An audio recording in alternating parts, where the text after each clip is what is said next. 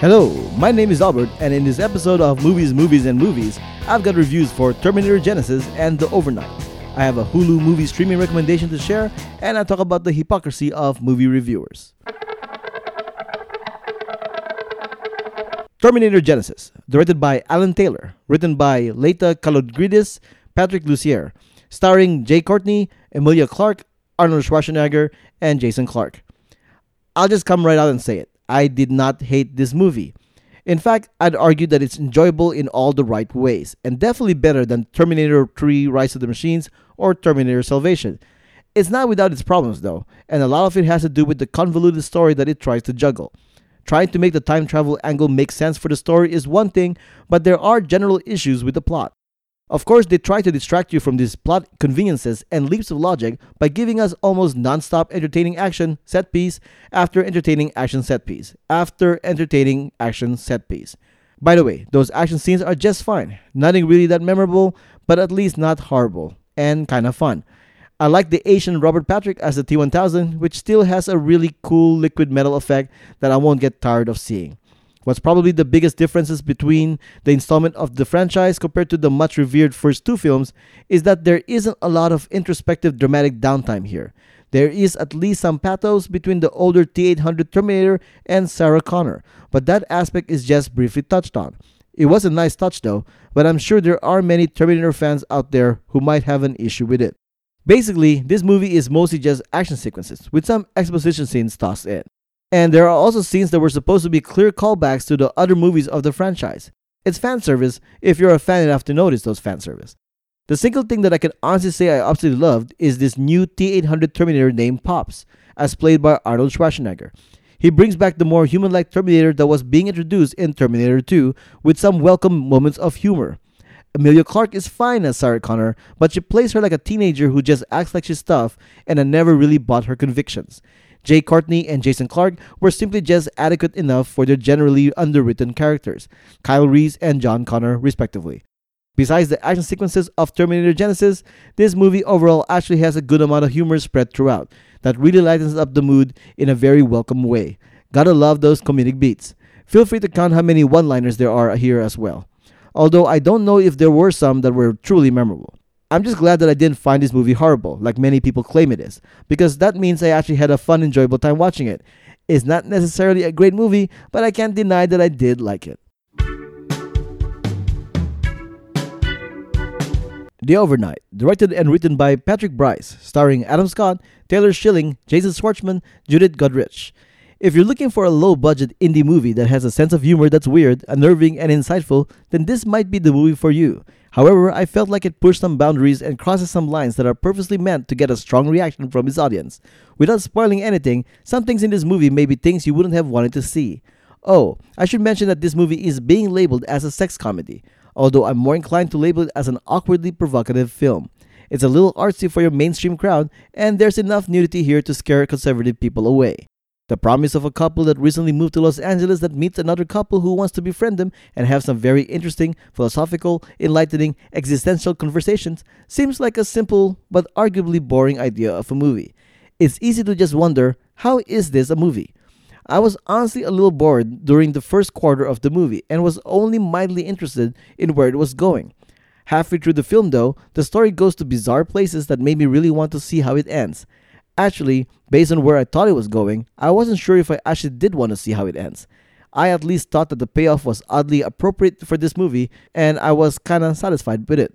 For the things the characters do in this movie, especially the uncomfortable, weird situations, it thankfully has a strong cast to pull it off. Adam Scott, Taylor Schilling, Jason Schwartzman, and Judith Godrich are great in this. Each one of them had many moments to shine as actors, and there are things they do here that I won't be forgetting anytime soon. I like to talk about what those are, but, spoilers. The Overnight is definitely not a movie for everybody to see. While it does some brilliant things, it's honestly not that great of a movie. Although, it's at least an undeniably interesting experience, assuming you have an expansive open mind to take it all in. For my movie streaming recommendation, I'm recommending Comic-Con Episode 4, A Fan's Hope, which you can watch on Hulu. This is a documentary by director Morgan Spurlock that is like a love letter to the annual geek celebration that is the San Diego Comic-Con.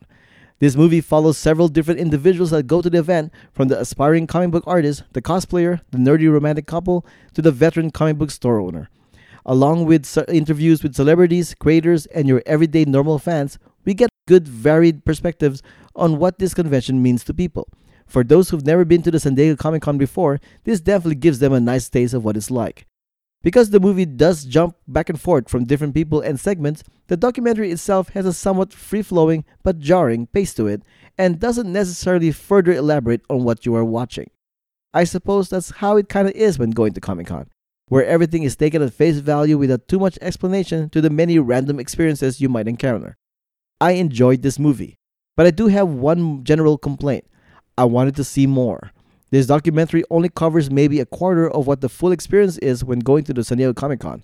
There is so much more to the event than what Morgan Spurlock was able to show here, and hopefully you'll have your own opportunity to find out what else is missing here when you're actually able to go to the event.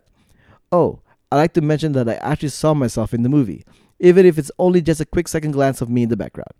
Comic-Con Episode 4, A Fan's Hope. Watch it on Hulu. One of the things that general moviegoers complain about movie critics is that they are hypocritical. Usually it's a case of, if the critic likes so-and-so movie, then why didn't they like so-and-so movie? They are practically the same. I admit that I myself had made this complaint and still do at times, which is kinda ironic because I consider myself to be a movie critic. The argument is not that simple though, because the argument is about objectivity. Here's the thing though, movie critics are only human, and humans are allowed to have subjectivity along with their objectivity. The balance between both aspects is important for a critic, but sometimes the movie simply caters directly more towards one of those things. Critics are allowed to complain about a movie objectively, as well as subjectively. Use one of the more recent examples of Jurassic World versus Terminator Genisys. Jurassic World has generally been loved all over by many movie critics, despite it having some glaring problems. Then we have Terminator Genisys, which has generally been hated on by many movie critics because of its glaring problems. So both movies have huge issues, but one seems to be liked more than the other. Don't hold a situation like this against a movie critic. It's not really a hypocritical distinction between those two movies. This is when subjectivity can take precedence towards objectivity. One of those movies simply connected more with the critic. Maybe the movie critic simply had more enjoyment seeing Jurassic World over Terminator Genisys. It really could be that simple.